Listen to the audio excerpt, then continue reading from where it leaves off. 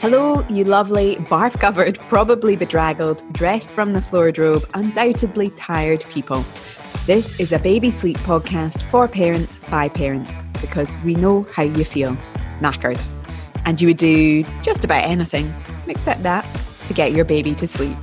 I'm Kat Cuby, parenting journalist, broadcaster and putter-on of socks to a 2 and a 4-year-old. And this is Sarah Carpenter, mum of 3 and Norland-trained baby sleep expert and consultant who has helped thousands of parents get sleep and a wee bit of sanity back.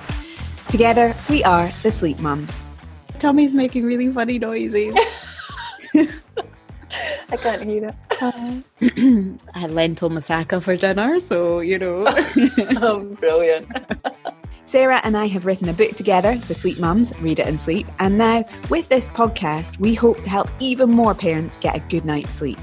This week's podcast is about routine, which is a word that can either put the fear of God knows what is in that nappy in you, or fill you with the joys of managing to eat your dinner with 2 hands and cutlery. Never happens when you've got a newborn. But whichever side of the routine divide you fall on, we're here to tell you that it's all okay. And part of it is really just semantics. So that's the first of our 5 things, which seems like a pretty good place to start. What is routine? We're calling it a routine, but you can call it a schedule, a guide, what you do on the daily. I mean, very simply, it's a framework which helps to take some of the guesswork out of parenting, of which there is a lot. I mean, people often joke that babies don't come with a manual, but I reckon a good routine is a kind of a close option. So Sarah, what is a routine?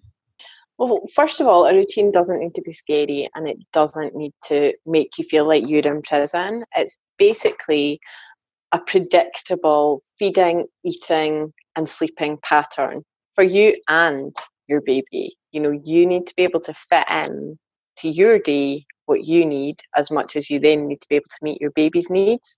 So it's just a framework to follow and it needs to work for you and your family. It can't be a routine that works for baby and doesn't work for anybody else, because then you're going to hate it and not get anywhere with it.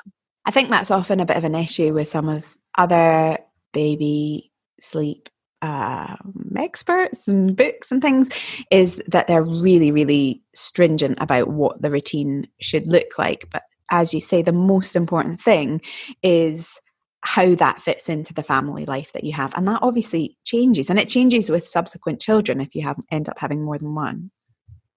Definitely. Yep, it has to be adaptable to fit things in. And, you know, it is important, but it's only important if it works, if it's working for everybody. But I think also it's important probably to say that a routine is one that's directed by you, not by your baby. You're not following. Well, it's it's like a co-production, I guess, except that you're not sitting down and having a meeting about it. Yeah, you're definitely in charge of setting that routine, but your focus is meeting your baby's needs. A routine is kind of useful because it can help you to see when something's maybe not working, or like, you know, if your baby's eating's out of whack, they're having less, or, you know, a change in a routine can also be quite a good indicator, either that something's up, or I guess just that baby's growing and developing. Mm-hmm. Yeah, you'll always know when baby is ready to move on to the next stage of a routine, because the routine that they're currently following will start to feel like it's not working. So, you know, as with everything about babies and children, it is always changing, and you might have had 6 really smooth weeks and think, wow, this is amazing, we've totally cracked this, and then it'll all go out the window again. Doesn't mean that you've done anything wrong. It doesn't mean that there's anything wrong with baby. Just means that they are ready for the next routine. Standard, these little children keeping us on our toes. So there are obviously lots of things that you fit into a routine, but as you say, they change quite a lot during that first year. Yeah, I think it scares people quite a lot how fast moving those first 6 months can be. You know, you have that baby, you get through those first scary few weeks, then you settle into a little bit of a pattern, you think that it's all okay, and then boom, it's time to squeeze a bit of weaning in there, or that you're dropping a couple of naps. And the first 6 months, there are so many big changes. Then you do get a little bit more settled for a few months, and then you have another big change again. I think those big changes also feel really daunting as you lead up to them. Maybe it's a bit like those big birthdays. You're like, oh my God, everything's going to change. And it seems terrifying. And then it happens. And usually it's not quite as dramatic as you think it's going to be.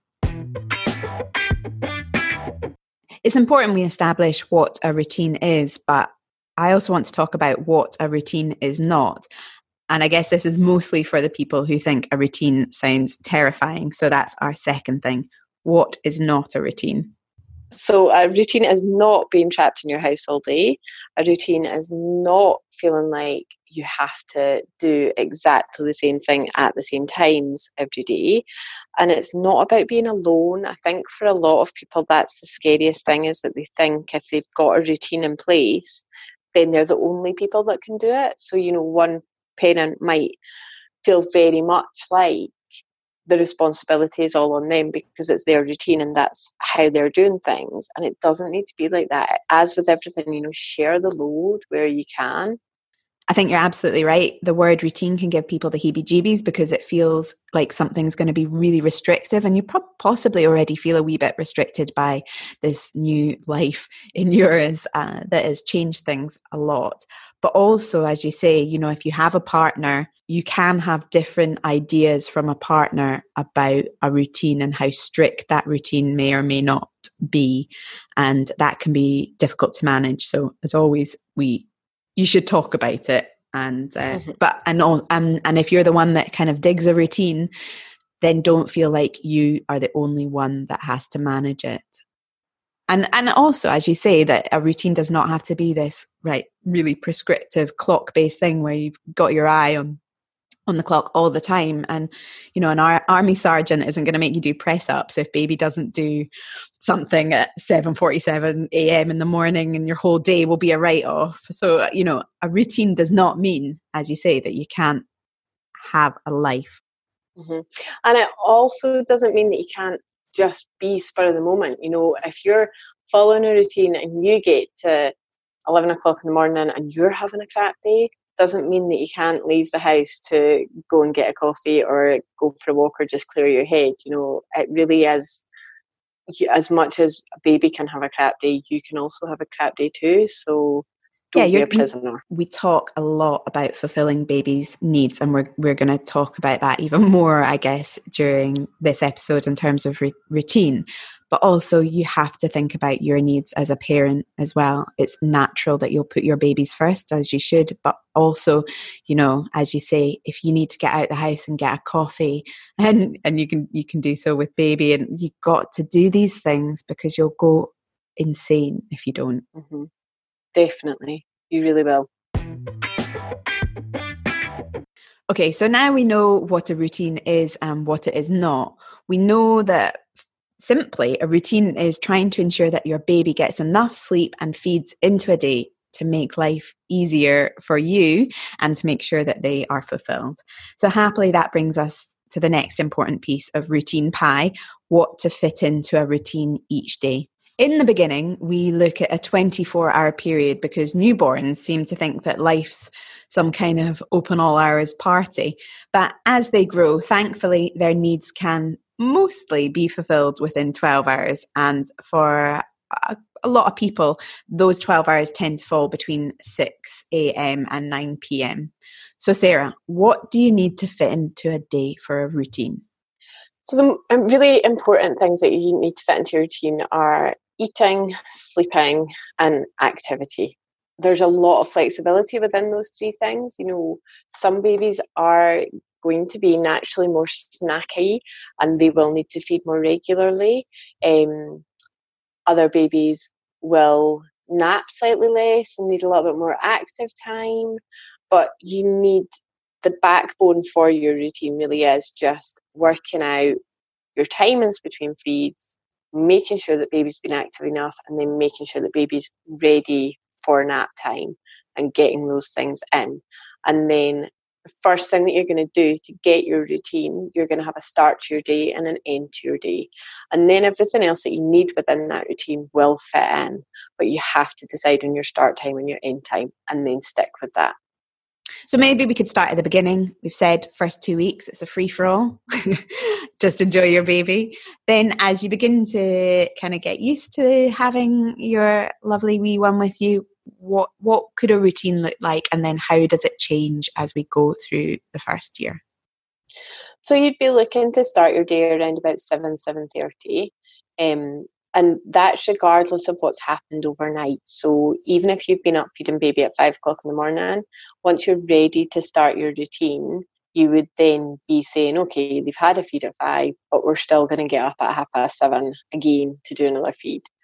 You're then wanting to squeeze in feeds every, in those first 6 weeks, really, you're looking at squeezing in feeds every 2.5 to 3 hours max, from the point of waking for the first feed, and baby would still be napping in between each feed.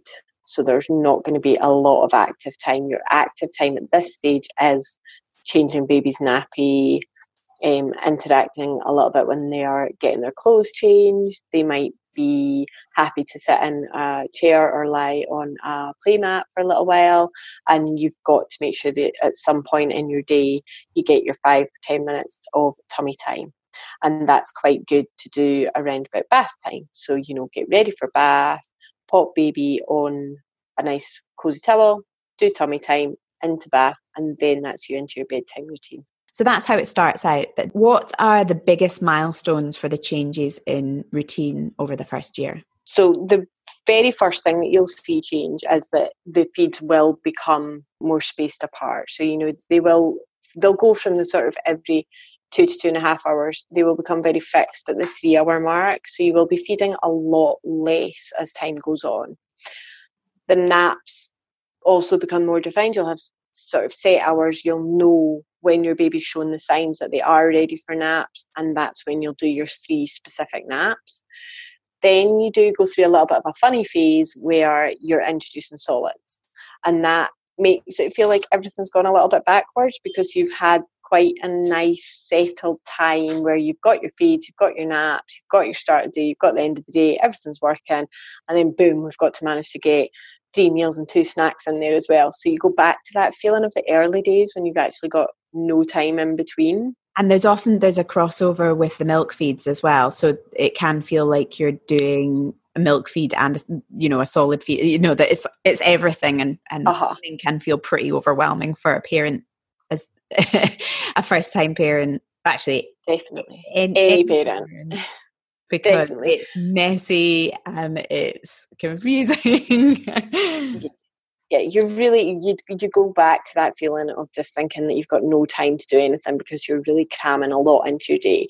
So that lasts sort of 4 to 6 weeks until things start to calm down again. And as you then reduce the milk feeds because of the solids, it means that you've then got those sort of defined spaces again between milk and solids and naps. And then towards the end of the first year, you're really again dropping more of the milk feeds. You're on a clear nap times. One of your naps is going to be much, much shorter, which is also allowing you more time in your day. And then around about the sort of 12 to 14 month mark, the naps drop right back to 1 nap a day. So all of a sudden you've got way more active time with your little one. And again, as I say, like a lot of these big changes, they can feel overwhelming as you lead up to them, but then they happen and it can be a bit of a relief too. Yeah, it can be, because again, you're developing with the baby. And so what you realise is, especially with the naps, one of your naps might have become quite a battle and it's actually not enjoyable for anybody. But then when you realise that that's a developmental thing and they need to drop that nap, you then have a lot more happy time with your baby again. Just as a kind of aside, how do you know when baby's going to drop that nap? So there'll be little signs like, as I've just said, the settling for that nap will become a little bit more frustrating for both parties. Baby won't settle as easily. The longer nap of the day might become drastically shorter because they've had too much sleep in the first nap. bedtimes might become a little bit unsettling. So all the sort of smooth transitions that you've had, you might just start to see little niggles in them all. And actually when you cut the nap out, the shorter nap that they're ready to drop, when you cut that out, everything just settles again. Most of the time, that long nap or the big nap is around lunchtime. Yeah, for most people, they do prefer that. And especially, you know, if your child is going to be in a nursery, generally the nursery would have the longer nap after lunch. But it isn't set in stone. I have had 3 children, and all of my 3 children decided to have a long nap in the morning. So, you know, I was in a position where I could be led by them in that respect. But you can certainly engineer things to make it work for you. It's all well and good to talk about setting up a routine and what ideally you want to fit into it. And this question is one I absolutely asked you, I think, when mine were wee. How the hell do you keep it? So that's the 4th thing. How do you keep a routine? Right, Sarah, I feel like you're going to drop a consistency right about now. And I know how important it is, but babies don't always get the memo. So how do you keep a routine together? You're absolutely right, Kat. Consistency is my favourite word. And, you know, that really is key. But, you know, you can't always have good days, and you do have to relax about the bad days, which is really difficult at times. But if there is things that you want and you know that your baby needs them every day, then you have to make sure that you are providing the best environment for that baby to get those things. So, you know, we're not saying to be tied at home, but if you are out and about over a nap time, then make sure that you provide somewhere that baby can nap while you're out and about.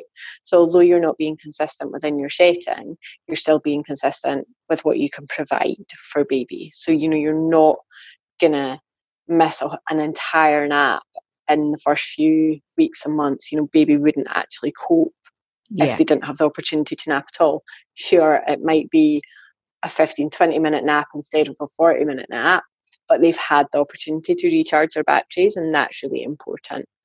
It can be a bit of a snowball effect if baby doesn't get the sleep that they need, because they just then get more and more overtired, then they struggle to feed, and then they struggle to sleep because they're overtired.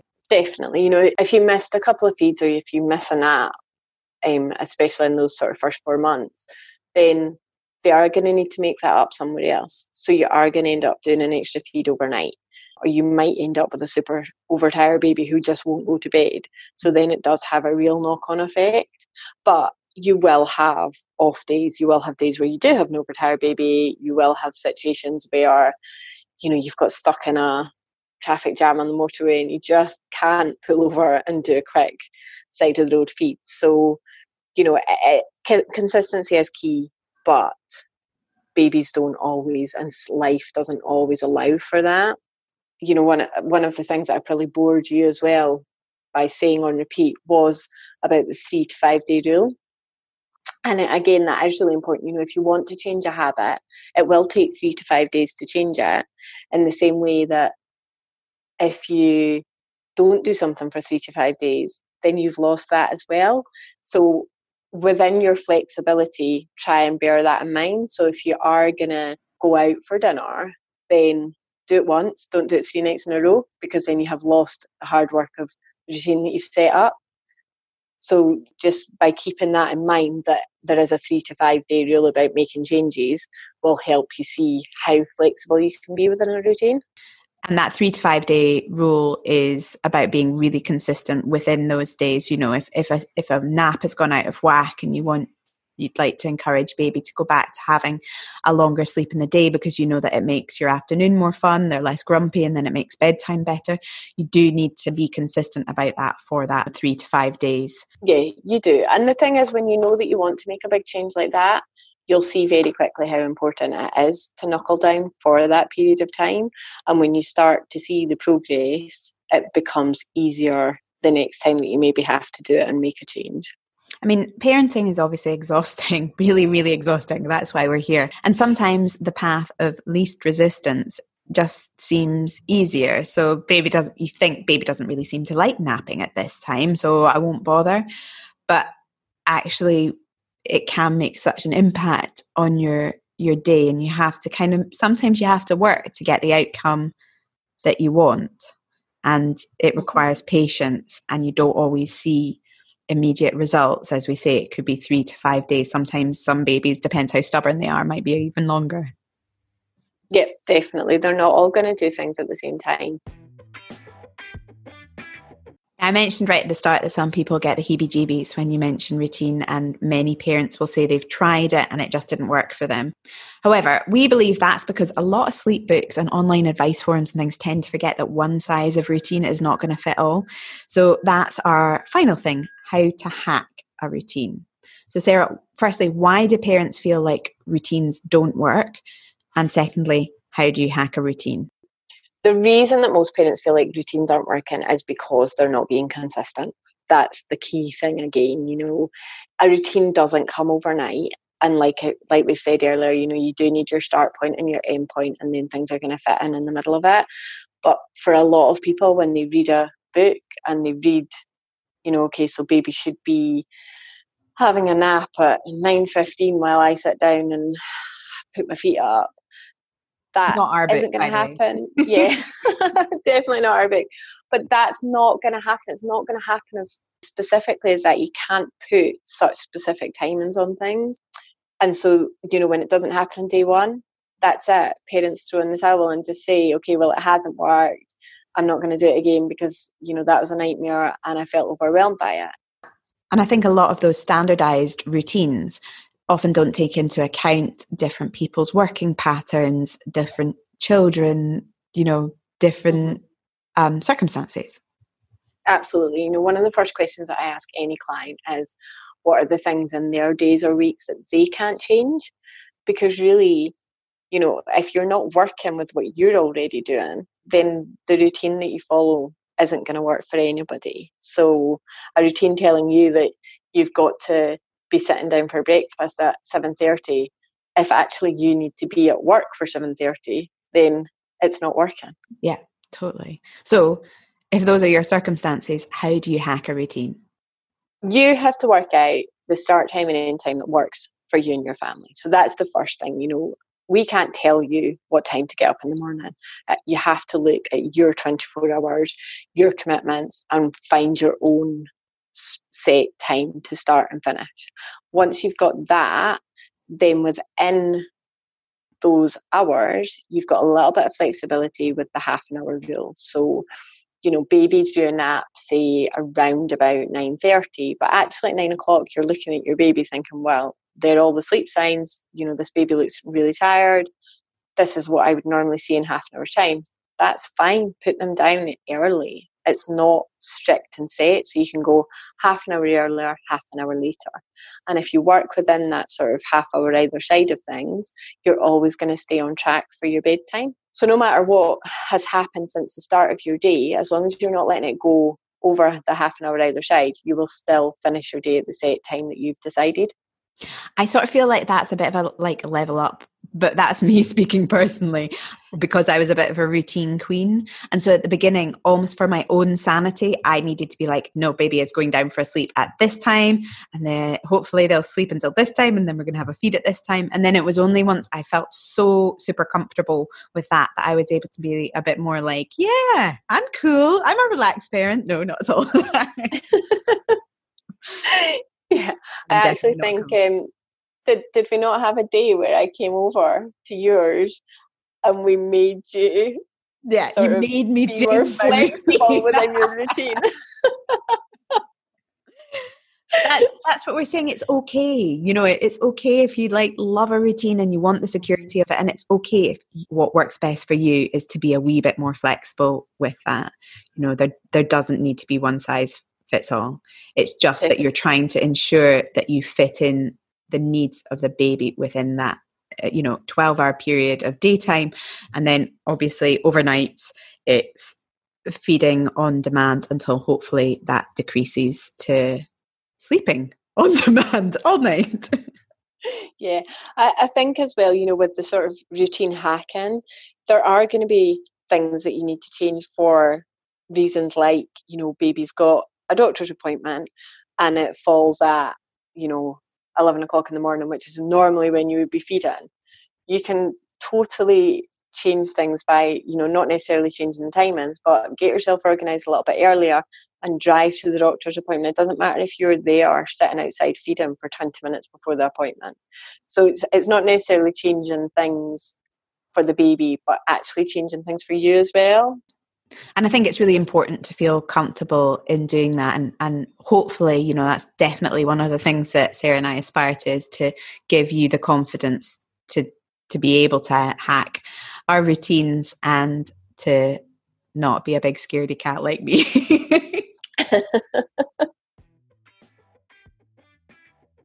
Each week we'll put one of your questions to Sarah, and this week it's Laura that has a question about routines. Hi Kat and Sarah, my little girl is coming up for 6 months old. Is there a way of getting her into a routine whereby you could put her down and then for her to drift herself off to sleep?